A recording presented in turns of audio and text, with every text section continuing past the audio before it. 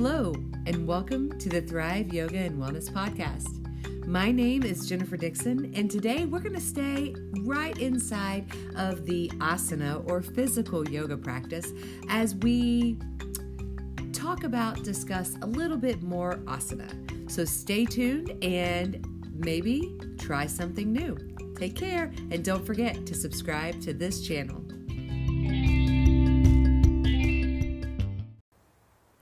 Hi, my name is Jennifer Dixon with Thrive Yoga and Wellness. Today for Thrive Online, we're going to talk about chair pose, Utkatasana in Sanskrit.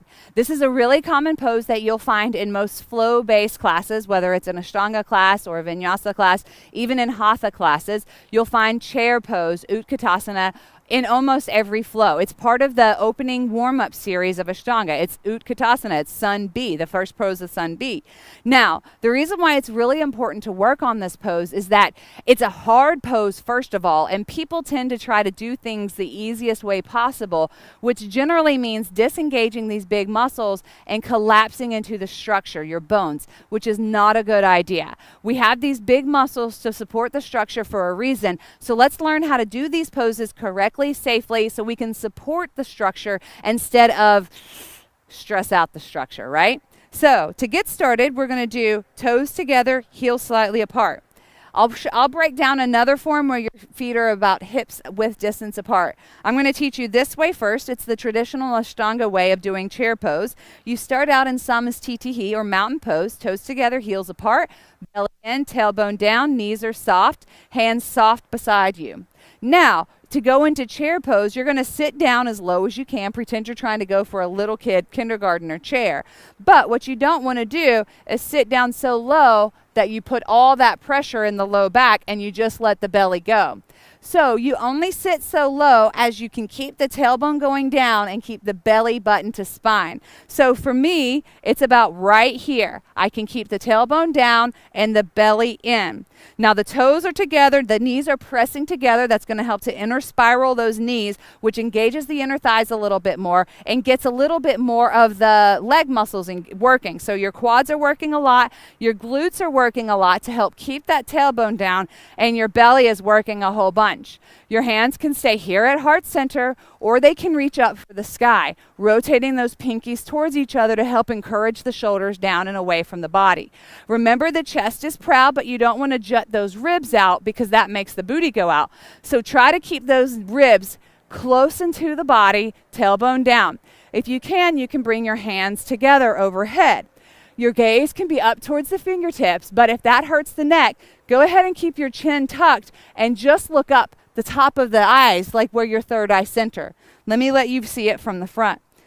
Toes together, heels apart, soft knees, bellies in, tailbones down, mountain pose. Coming into chair pose, you bend those knees a whole bunch, squeeze the knees together a whole bunch, draw the belly in, tailbone down, chest is proud without suiting those rib cages out. Bring your hands up high. They can be reaching up straight with the pinkies rotating towards each other, or they can be touching overhead. Even if they're touching overhead, try to bring those shoulders down and away from the ears. I'm not a big fan of the chair poses where people lean forward, and I'll show you why. So when you're in a class and the folks are leaning forward in their chair, usually their feet are a little bit wider, and this is what you see. Booty's out, tailbones out, belly's disengaged, and hands reaching here. This puts a whole bunch of pressure in that sacrum and the low back, L3 through 5.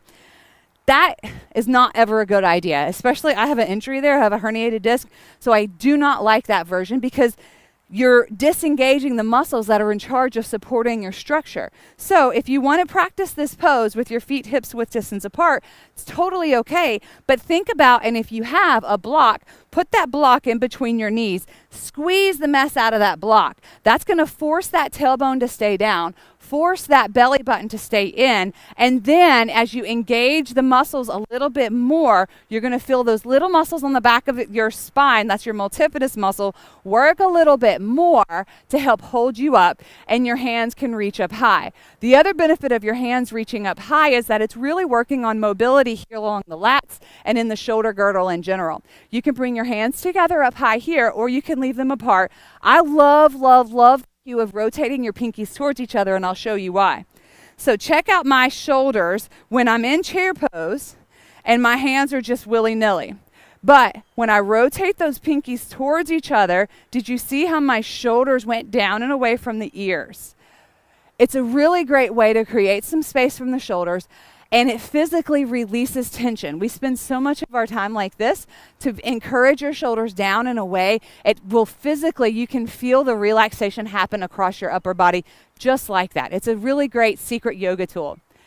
I hope you enjoyed today's tutorial on chair pose. Let me know if you have any questions in the comments below. I can't wait to see you in the studio soon or online inside the Thrive Online community.